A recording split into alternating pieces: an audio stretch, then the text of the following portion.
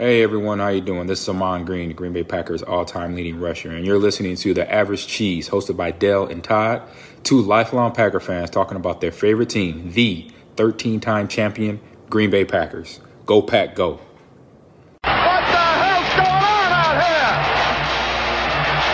Everybody's grabbing out there. Nobody's touching. Just grabbing, everybody. Grab. Nobody touching. Far back to throw his first one. Going deep. Has a man open. Andre Rison.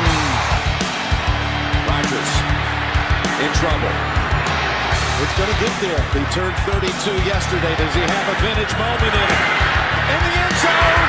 It is caught for the win. Welcome to episode 96 of the Average Cheese Podcast. I'm Dale Lowell, Todd Widener, Peter Jones are both in the house. It is a full family meeting. Thanks to Rhonda and the folks at R&M Management. Thanks to Dwight at ddgcustoms.com. And thanks to Dan and the folks at Bob Anderson Builders. As you know, you can find us on Twitter at AVGCheese, and you can find us on the internet at www.avgcheese.com. Good to see you both. Peter, how are you feeling? You feeling good? I'm feeling okay. Yeah, I'm getting a bit excited about you guys coming over. Man, me too. It's going to be the very first reunion. Yeah, first of many, I hope. Yeah. Yeah, it's going to be great. Peter, episode 96. I do not have any random Packers today queued up in my brain. So who is it? There aren't that many 96s. I don't know if you guys remember a defensive end by the name of Sean Patterson from the 90s. Nope. No, it's 96. Has to be Sean Jones. That's the number that's the guy that comes to mind when you think of 96. Mike Neal. Mike Neal, yeah. Yes, I got one. He was. But it's Sean Jones. It has to be Sean Jones. Just played 3 years with the Packers, 94 and 96, came as a free agent, a crucial part of that Super Bowl team. That defensive line, which I think was just a huge part of that defense. There was Sean Jones at one end, Reggie at the other, Gilbert and Santana Dotson. Sean Jones was that pass rushing defensive end. Played 4 years with the Raiders and then 6 years with the Oilers before coming to the Packers. Had 27 and a half sacks, I think, in his 3 years with the Packers, 113 career sacks. Just an outstanding pass rusher from the right defensive end spot in the 4-3. Huge guy, 6'7". We could do with a pass rusher from defensive end like him today. No doubt. You know, and he was one of those guys when we think of that team that pushed that team over the top, as it were. With him and Reggie and those guys will always be part of that 96 Super Bowl team. You know, you look at the defenses nowadays and it's primarily 3-4s. You don't see a lot of defensive ends built like Sean Jones or like Myles Garrett. Like that's kind of it's a different era in the NFL right now. It is. And it's interesting how it becomes cyclical, doesn't it? You know, it was always 4-3, and then in the early 80s, it became the 3-4, and then we went back to the 4-3, and now we're back at the 3-4, and I'm sure that the 4-3 will come back into prominence in the next few years. It just seems to be a cycle of one or the other. Yeah, it's like how the offenses change, too, over time. The defense has to adjust. The league being primarily passing offenses, right. I wonder if that won't stay the same with the 3-4. You need more athletic guys going after the passer. Sean Jones. Awesome. Thank you for that. Right on. If you follow us on Twitter, which you do, if you're listening to us, you know that the Rashawn Gary, Aiden Hutchinson thing is at 3-3 because I immediately put it on Twitter. Yes. The guy is falling to the ground. Brady is falling to the ground with Gary on top of him. And I am starting to put that on Twitter that Rashawn Gary had another sack. That was a decent sack. I'll give him that. I'm glad to see it. I don't know. How does Hutchinson go? He went 0-3-0 in 3 games. The matchup, right? It's the matchup of who's playing tackle on the other side. Yes, so. He didn't even record a tackle in that last game. No, not that I'm rooting him on, but good for Gary. He had a good game. Gary's going to have 15 sacks. It's going to be great. That's not what the bet is. No, that's true. He just has to have one more than Aiden Hutchinson, right? The challenge is beat Hutchinson. So we're, 9 days away from leaving the States to come to the UK, which I can't tell you how excited I am, honestly. Like, I have not been this excited to do something for a very long time. It's strange how, fast it came up. Yeah. Because it seems like a while ago that we were first talking about it, and then we got tickets, and then there was like a long period of like, it just seems so far off in the distance. I think as soon as the season started, it was like, holy shit, it's getting close. And now we're like a little over a week away. It means I've got to wash the dogs' beds this week. Yeah. If I'm going to sleep on them. Absolutely. Or not. I mean, right? I've slept on worse. Yeah, I know. Slept under trees and stuff. So, oh yeah, it's gonna be great. I am so looking forward to it. I honestly, I am like lost for words. And again, thank you for letting us come into your house. Tradition, he might not let us, depending on how it goes. I think I got a quick layover in New Jersey, so there might be quite a few Giant fans on my plane. I just realized that now. So it's all right. I'll have plenty of Packer stuff going. Yeah, you need to stand up, start mouthing off to all those Giants fans. There'll only be like 3 of them. The Giants looked really good on Monday night, didn't they? Against Dallas. Yeah, dang, they're bad. Brutal. How did they win games already? I don't know. I was all excited because in the average cheese pick'em, I picked Dallas. I'm like, oh, everybody's going to pick New York. Nope. That didn't happen. I have moved up, but I have not moved ahead of you, Peter, in the average cheese pick'em. You are still showing your amazing skill set. You're still ahead of me by 2 games. That was all because I somehow managed to pick Denver over the 49ers. I also picked Carolina. Woo, woo. I was the only one. Let's go. I also picked Pittsburgh. Thank you, Mitch. Fucking clown. Mitch Trubisky. Why would I hang my hopes on Mitchell Trubisky?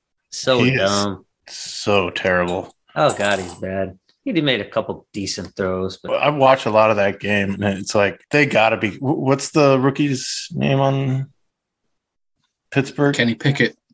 They got to be looking to him by now. Man, if I'm Tomlin, I'm ready to play that card. Well, they don't play for another 9 or 10 days, right? Because they plays on Thursday. They won't play till Sunday. They were talking about it on Amazon afterwards. The announcers on Amazon, who are fucking terrible, by the way. Richard Sherman's no bueno. Terrible. They were talking about how, maybe they should move to Pickett, but their bye doesn't end up, I think, until like week 9 or something like that. So if they're not doing it this week with extra days of practice time, they're probably going to wait till after the bye to make that happen. Winning and losing also may predicate what they do with that. Peter, what do you think about Kenny Pickett? I think that you don't draft the guy in the first round having lost your quarterback, the quarterback of 15 years or however many years Roethlisberger played, to have him sit on the bench all season. I think it's different if you're drafting a guy to sit behind your starter for a year, but the starter's gone. Pickett's one of those guys that I think that he played and started 4 years in college. So he's not a guy that just played 1 year or 2 years in college like a number of those guys do. He's probably as ready as any quarterback coming out of college will ever be to play pretty quickly. Whether he really is the guy long term, who knows? But I think he's got to play. It's not like he's being kept out by the next Hall of Fame quarterback, is it? Hound sent me a question via the Twitters today, so I'm going to ask it to you, friends. Here goes. Did either one of you, Ty, we'll start with you. Did either one of you expect the special teams to improve so rapidly after the Rich Bisaccia signing, as it has already? No. I'm shocked. It's hard to evaluate the preseason because there's a lot of guys playing on the special teams that more than likely aren't going to make the squad. So it's hard to really give an accurate assessment in the preseason. But so far this season, they've been mostly mistake-free, and they've got a punter that's just winning the field position for us. I did not expect it. No. I think it's a good start, but I'd like to see where this is by mid-season.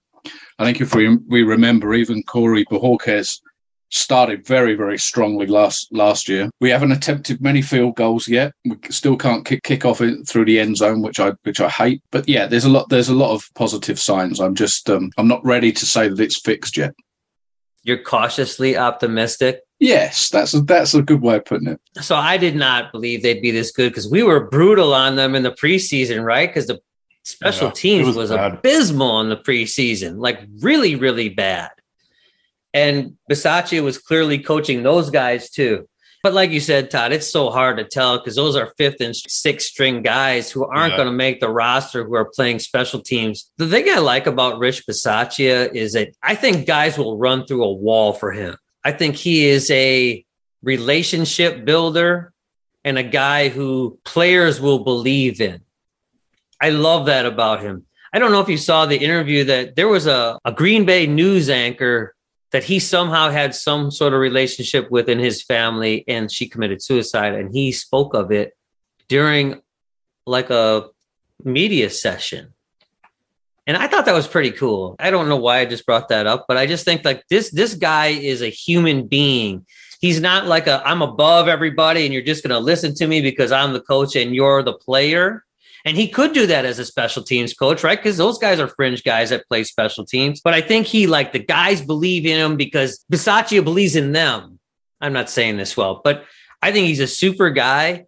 I also think, though, on top of Bisaccia being a super guy and clearly a good coach, O'Donnell, the punter, is consistent. Bojorquez wasn't.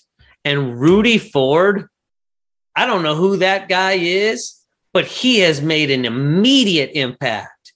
That guy as a gunner is there every time. And I think it really makes you look good as a coach when your guy is winning the individual, actually the 1-on-2 battle that he has to make on the outside. Rudy Ford is a part of that whole equation. But to answer the question directly, Hound, I didn't have any idea they'd be this good this early. And if they continue this and they're not a huge hole, I think we're going to be really, really good. But I've said that before. So fingers crossed. Ford is one of those guys that looks like he enjoys playing special teams, doesn't he? Yeah. Looks like that's his role. And Keyshawn Nixon as well. Although, he was called into action with Jair going down, but he's another guy that just looks like he enjoys playing special teams, playing on those coverage units. Yeah, and Keyshawn Nixon, I mean, how much will he play on special teams? Let's talk about that later. But yeah, depending on what happens with these injuries, let's talk about that now. So Jair Alexander played, 10 snaps or something in this game. Got hurt. Yeah. Wasn't even that, I don't think. I don't know. It was early. I did see that they feel like he dodged a bullet, so to speak, and it's not a serious injury, but groin things do continue to come back. That's a problem going forward. Does Jair play this week if you're the coach?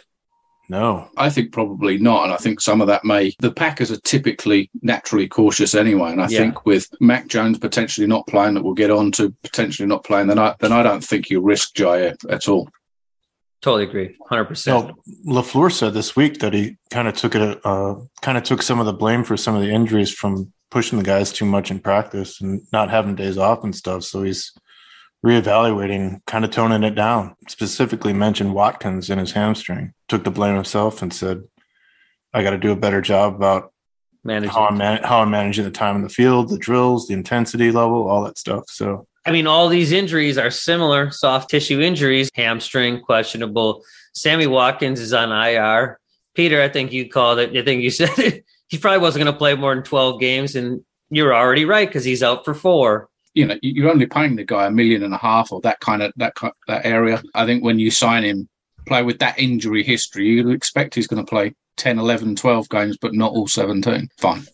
Fine. Right. Totally agree. On the injuries, what did you guys think of the rotation of Bakhtiari and Neiman? Neiman. My thing is I like that Bakhtiari and Neiman were okay with it. That's my favorite part of it, that those guys respect LaFleur enough to say, okay, I don't like this, because they both want to be out there every play, especially Bakhtiari if he feels like he's healthy.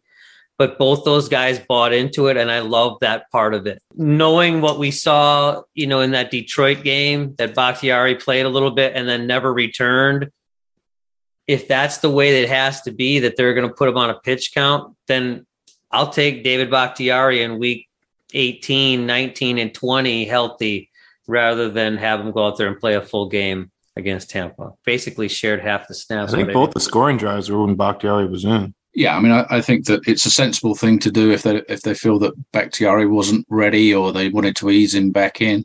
I think it will be interesting to see how long that lasts, because eventually you've got to have some continuity on the offensive line, and I think it's an area as a whole that isn't yet firing on all cylinders, shall we say. So let's review this game. It was I don't want to call it an ugly game. It was a slugfest. It was a game that the Packers usually lose. these close games, when they're not moving the football, they tend to shit on themselves. Rodgers forces one or something happens along those lines. But it happened. 14-12. Packers 14, Bucks 12. Good, bad, and the ugly. Peter, let's just start with you. Give me something good offensively. Well, I do remember the week before last predicting the Packers would win 14-13. Oh, you did say that. Look at you. It just wasn't last week's game that I was, predicting. But 1980s all over again. Romeo Doubs, what can you say about that guy? Did it in the preseason, did it in camp. It's now started to do it in the real games. Clearly, there's some chemistry there with Rodgers, which he's got quickly, surprisingly quickly. That's the good for me, because we knew that one or more of those receivers had to step up. One or more of those receivers has to get open. And so pleased with that, and pleased, I've got another good, pleased to see Lazard work his way into the offense for the first time this season. Both of those guys caught touchdown passes. So that's the good for me on offense. There was a lot of good. Both the big drives I thought were great. They were moving the ball against a really tough defense. They won the time of possession. That's always a recipe for the Packers to win. They won that. They looked a little bit more in sync too. It felt like there was a really good plan in place for this game from the coaching staff. I really felt like it looked a lot more organized and precise when the offense was operating. For me, I just think they didn't panic. Went down those first two drives and they looked like, they were going to put up 30, even on the Bucks. But then it was, okay, 3 and out. But we didn't panic. We just kept to it. They ran the ball, which usually doesn't happen when Rodgers gets frustrated. I feel like he takes the game into his own hands, and that's where we end up with interceptions and that kind of things that are a little bit out of the ordinary. But I thought that just the patience and sticking with the game plan, it not only bodes well in this game, but I think if they can continue that, I think that's a really good sign for this season. And the offensive line only allowed 1 sack against an insane defense. I mean, I was expecting quite a few. Yeah. And to only allow 1, I think they played well. It was their best game of the season. It's early, but best game of the season. So the bad. Can I start with the bad? Please. Despite what I just said about the patience of things, there are times when you have to do things a little bit differently. What I'm not saying is you should go away from the run because you're not getting first downs and that kind of thing. What I would like to see is to go back to the motion that we used to have 2 years ago with Tyler Ervin. That doesn't exist anymore. We're not putting guys out of position. If you're not moving the football for a long period of time, you have to then create something with something different. Did they throw the ball over 25 yards in this game? If they did, I don't remember it, and I apologize. There was no, deep ball. There was no Watson either. But, throw it long to Dobbs or some. Oh, no. There was the one to Lazard, right? I think that was from the slot, which could be considered a long pass. But change things up. That's the bad for me. It got very vanilla, very plain Jane, and we weren't doing anything. So I needed, you got to try something once in a while. That's my bad. Yeah, Tampa they definitely made some adjustments defensively, and they just pitched a shutout from that point on. And we didn't counter that at all. It just seemed like we were going to stick to the game plan and keep trying to shove it at them. But it was frustrating second half offensively. There's no doubt. They just couldn't seem to get a lot of things going. Yeah, I mean, I thought the second half off vanilla is the best way of describing it, and I thought that at some point, you just summed it up. You have to throw the ball down the field, and I don't necessarily mean 30 or 40 yards down the field, but you've got to throw it 8 and 10 yards down the field. And then in the second half, they didn't do that at all. The number of passes that they threw behind the line of scrimmage. Mm-hmm. Now, I get you want to get the ball in the hands of Jones and Dillon. I get that. But wide receiver screens and all of that stuff, where the ball wasn't even thrown beyond the line of scrimmage in probably 60% of the passes that were thrown in the second half. And it just became so predictable. I thought that wasn't very good. Having said that, those are things that they'll self-scout on and pick those up.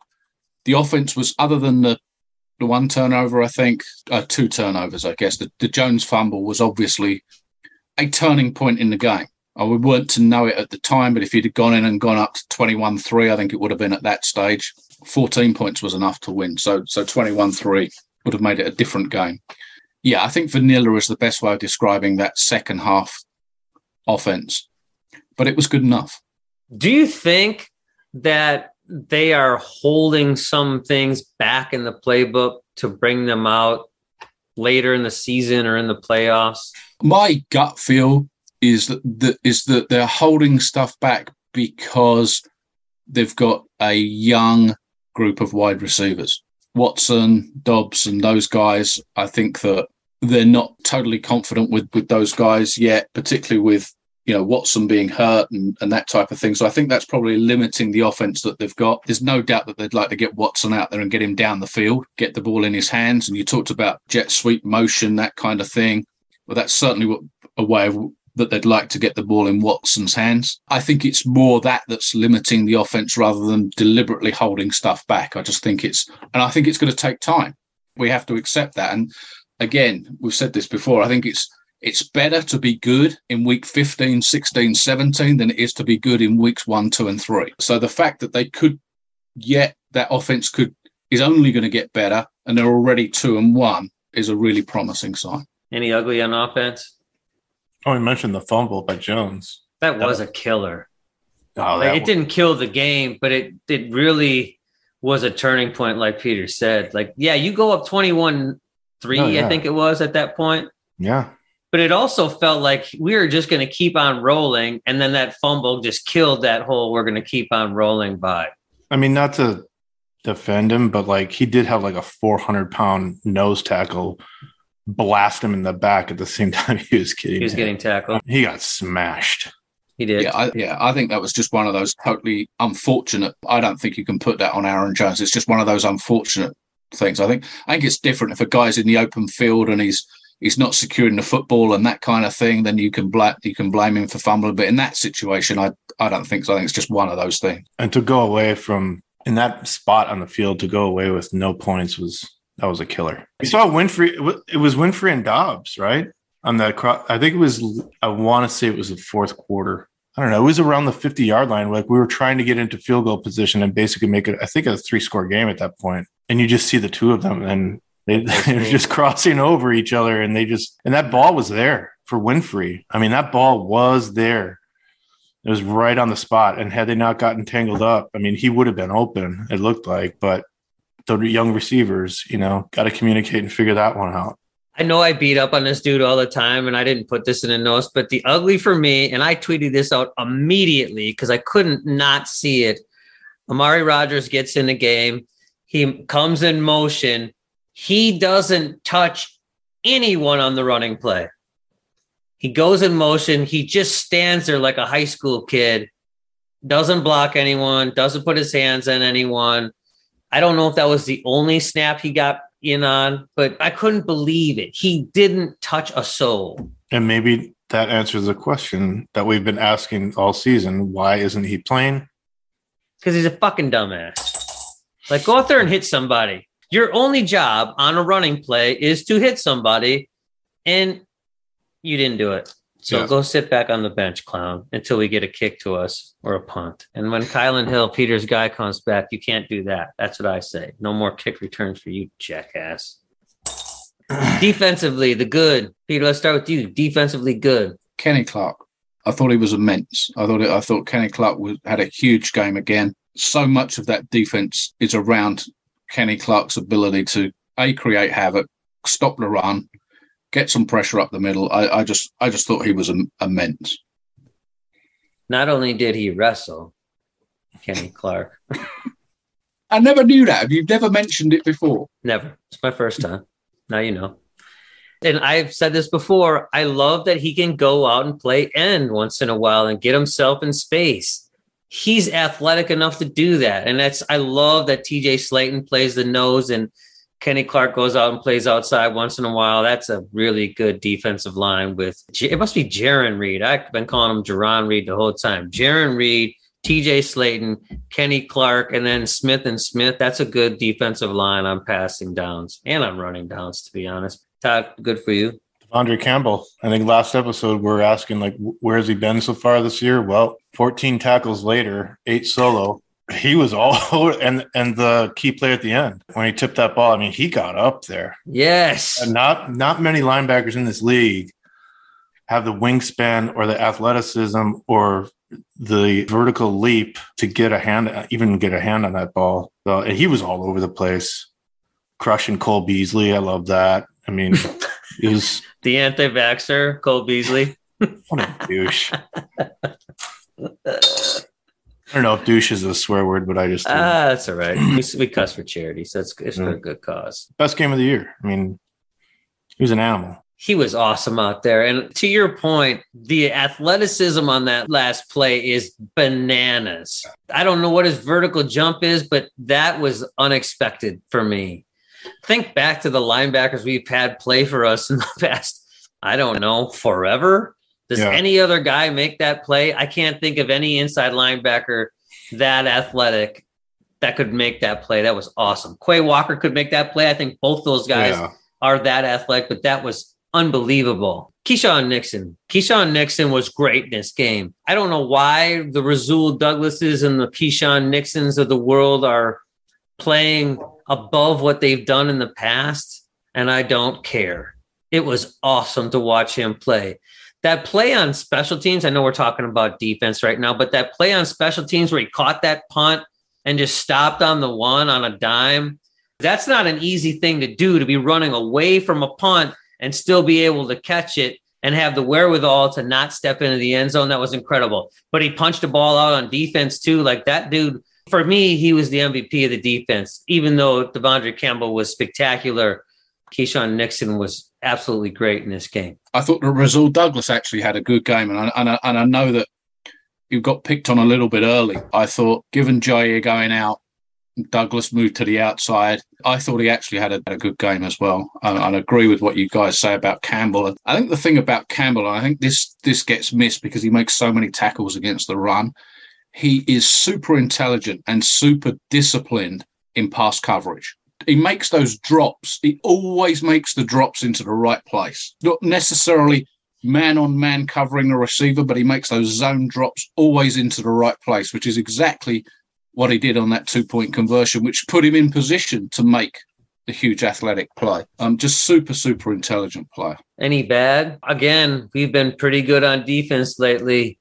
You held the Tampa Bay team, granted, without Evans, Godwin, Jones. Those guys were out. It's a little bit nitpicking, I think, that when you hold a team to 12 points to one score, I guess I didn't like the way that they drove down the field for that score, but you have to believe that eventually in a game of 4 quarters, they're going to put one drive together. I guess the fact that they got Leonard Fournette so wide open 2 or 3 times, and I haven't seen the all 22 yet, so I'm not going to pick out a player, but I'm pretty sure that both of those passes were on one particular player who just didn't get over to make the play. That's kind of disappointing, but I think if you put it in the context of the whole game, you expect them to make a drive at some point in 4 quarters. So it's a little bit nitpicking. Yeah, I mean, it's hard to criticize holding them to 12 points, and the only score they had was late as in whatever, last 20 seconds late, right?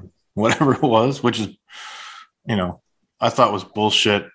The delay of game call that was a no call. Did you see that?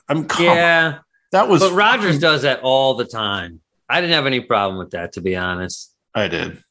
Even Rodgers said something after the game when they interviewed him. He said it to the person interviewing him. They were talking about the play where there was the delay of game for the 2-point conversion, right? They called that on the very first series, right? So they were talking about that, and Rodgers corrected the commentator and said, "No, well, there was actually 2 of them." And there was, but it was. Again, Rodgers did that too. There were a couple times during that game that they just played that Rodgers went past 0. If the ball hasn't moved and the clock is on 0. Get it. But I feel like we benefited from that many times. But the bad.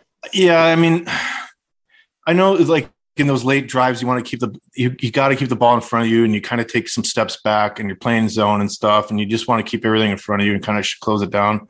So it's tough, but there were some blown assignments, obviously. I mean, Fournette with those, at least 2 of those catches on Fournette, those are blown coverages. And those mistakes can't happen late in games like that because, I mean, quite honestly, putting together such a great game like that, they could have blown the fuck out of that game. If they get that 2-point conversion, you go to overtime. Now you play a great defensive game for not for nothing, but for nothing. If you lose it, right back to the cardiologist all over.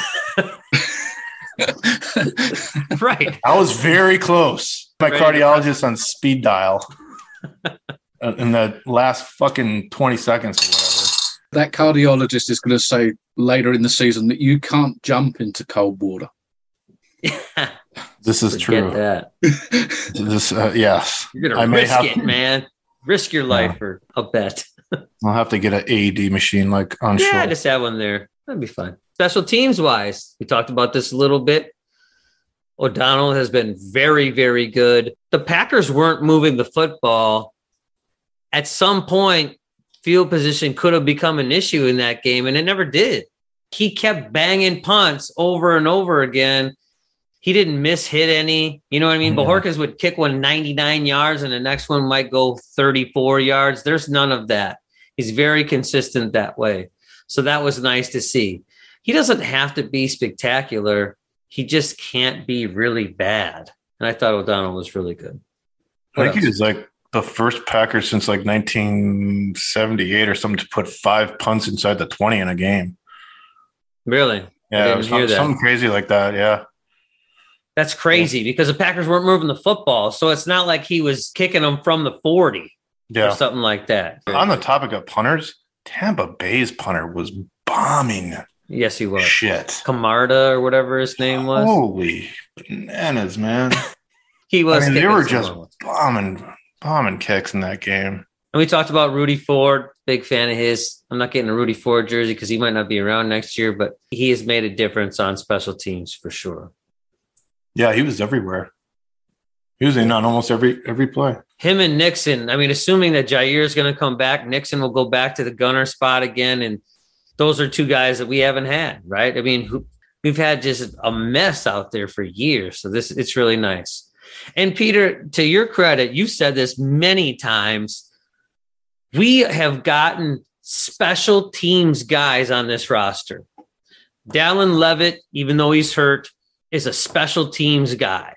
Rudy Ford is a special teams guy. Now, Nixon, although he had to play snaps in this game, is primarily a special teams guy too. So it's exactly what you've said in the past. Do you put guys on your 53 that are special teams guys? And look what happened. They can play special teams. Shocking. It's a miracle. How about the bad special teams wise? We said it to each other like during the text. I was texting you. I was like, why the fuck did he call a fair catch there? Rodgers just I think he's a little gun shy back there or something. I don't know what it is. I think it was the punt. I want to say it was definitely in the second half. It was either the third or fourth or early in the fourth quarter where he clearly had some space. I don't think that was coming from the sidelines to fair catch that. I think that's on you, dude. If you got some green in front of you, you fucking run with it. But he fair caught that one. It was probably over 10 yards before there was a defender. I mean, that looked bad. So somebody posted that photo on Twitter of him fair catching that. And yeah, I mean, there was nobody within 10 or maybe 15 yards of him. He signaled for the fair catch on that thing really early when you go back and watch it. And it makes you think that he was instructed to fair catch that punt, whatever happened. That's what it looked like. That came with just over about 5 minutes left in the game. I'm guessing that just because he almost called for the fair catch before the guy had punted it. That's how early he's already up there waving to the guy. Just kick it to me. I'm not going to run with it. As he ran out onto either that or he was waving to somebody. But I agree with Todd when you look at that. Those are the ones that you return for touchdowns. Never mind about making a big gainer on it. They get that momentum going, that 10 or 15 yards before anybody's near you, and you can be gone. So, well, not only that, there were two blockers out in front. Did it show that on the still photo? Yeah. Like there's two guys waiting. Like, yeah, let's go. And he's like, no, I don't think so. We're gonna take this one on the 9, or wherever the hell it was. It's like, come on, man. But to his defense, if someone told him to fair catch it, if he wants a job come Monday, he better fair catch it, regardless of the outcome, because he ain't doing nothing else. Do you want to talk about the end zone punt? Yes. That was a big play in this game too. So I get that you want to be aggressive in that situation. You could see that they stacked everybody up on the line to go after that punt. Now, that comes with risk, and that risk is there's not a lot of space back there. So once you jam that space up with bodies and people start falling around and stuff, if you run into that motherfucker and it was bullshit, the call, because he clearly was pushed into the punter. But he was thrown into the punter. He was thrown into the punter, yeah. It was ridiculous. Yeah, it was bullshit. I mean, hindsight is 20/20, right? I mean, you do want to be aggressive in that situation, but I felt like, and maybe as a learning point, maybe not be that aggressive in that situation, because what ended up happening was Rodgers returned it to like the 35 of the Bucks. Minimum, worst case scenario right there, we've got 3. Yeah, you're kicking a field goal right there. We're already kicking a field goal. It doesn't matter what happens from their point, right? Yeah. They get the penalty. The fucking Bucks kicker bombs it, of course, down to like our own 30. And Rodgers has like a minimal. Then there was a penalty on your guy. And that took us back to like on Rudy Ford. I think it was Rudy Ford on a holding call. And that took us back to our own, I don't know, 25 or 30. You're talking about a difference of like, what was it, 60 yards or something? It's a lot. It was nuts. It was mistakes like that, I feel like, have to get managed better. That was a big I think it was a little overly aggressive. It's hindsight, right? You're right. It's after the fact. It's easy to say, well, that looked too aggressive. Even like my sense when I saw everybody kind of stacking up on the line, they had a few guys kind of standing in the line, like poised and ready to push through the line. They had a couple guys down. And they had a lot of people just jammed up in the center. And I thought, man, that looks, I don't know. And sure as shit, here comes the penalty flag. It's hindsight, and I'm with you. Like, it didn't work out well. But if you're on the all gas, no brakes idea, then you're going for a block punt in that situation against a very good team. I totally thought the same thing. Like, that was a huge turning point. But if they block the punt, it's a turning point too. It worked out poorly, but I'm not sure I disagree with the decision at all. All right, let's move on to the New England Patriots. What do you think? Mac Jones, have we heard? I didn't look in the last 10 minutes or so. Mac Jones with a high ankle sprain. He won't play. Probably won't play. Brian Hoyer is their backup quarterback. Their depth chart doesn't scare anybody. They're not very good offensively. I don't even know who Damian Harris is, their starting running back. Peter probably knows because he's the draft guy, but I've never heard of him. Ramondre Stevenson is their backup. They have the 2 tight ends. You know, in years past, Hunter Henry and Jonnu Smith would scare the hell out of me as a Packer fan, but with Quay Walker and Devondre Campbell covering guys, I don't feel as scared about that. I guess we'll just start with you, Ty. What are your thoughts here? I have to say this before you go. Ty Montgomery is listed as a running back on the Patriots roster. He's on IR, unfortunately. Todd, thoughts on the Patriots? They are 1-2. Peter, thoughts on the Patriots? I hate to be so confident because, you know, sometimes that goes south, but thoughts on New England? I don't think it's a team that can beat the Packers, right? So especially without their quarterback. The only way the Packers can lose this game for me is if they somehow contrive to beat themselves with turnovers, silly plays, whatever it is. But even then, it would have to be a complete comedy of errors, I think, for the Packers to lose this game. You think even if the Packers turn the ball over a couple of times early, you just think that the Patriots can't score enough points, would be my view on this, to stop the Packers. It's one of the few games going into in probably the last 2 or 3 seasons that I've been super, super confident that the Packers will win this game relatively easily, if not super easily. They'd have to score on defense, I think. New England would, or special teams or something like that to score more points than the Packers. It's kind of strange. New England has had good defenses, right? And they've had Tom Brady for the longest time. They don't have any of that now. Like Matt Judon is he a good player anymore? I don't know. He may be past his prime years. You look at their roster and you think like Nelson Aguilar, not great. Hunter Henry has been great. Like there isn't a lot of players that you just look at and go, that guy scares me. I mean, even the Bears have Justin Fields, and that's another story for another day because he's not been very good. But like, there is no skill player on either side of the ball that scares me. The Packers right now are 10.5-point favorites in this game. Wow. The over-under, which I always seem to miss on, is 40.5. So it's a very low over-under. That just seems like most games are going under anyway. So we just do our picks for the week, which I will be terrible at. Who wants to go first? I won last week. I took the Packers in the under. You were perfect last week. So let's start with you, Mr. Perfect. The 10.5-point favorite Packers. Do not look at our pick 'em. Oh. Right. You're good on the show once you get all by yourself. Oh, man. That's ugly. 10.5. Oof. And the under, what is the total? The over-under is 40.5 as of right now. 40.5. Mm-hmm. I'm going to go under again. Yeah, I think the Packers will probably run up, and I don't see especially Mac Jones doesn't scare me anyways. And to think that Brian Hoyer is going to be back there, they have no chance in this game. I mean, unless there is a catastrophic meltdown or breakdown on the Packers side of the football, this should be a pretty easy game. And I do think they cover the spread. I think we all may be in agreement this week. I do think the Packers will cover. I think the Packers will score a defensive touchdown in this pick six or a fumble recovery. So I think it'll be under. I think the Packers win by more than 11 also. Peter, your thoughts on that? Exactly that. I'll go as far as giving you a score. I think the Packers will win 31-3. And we know how accurate you are, so it will be 31-3. Yeah, I'm usually a week out, though. Yeah. So the following week, when they play the Jets, it probably will be 31-3. So thanks for listening to episode 96 of the Average Cheese Podcast, the Sean Jones episode. Go Pack Go. Go Pack Go.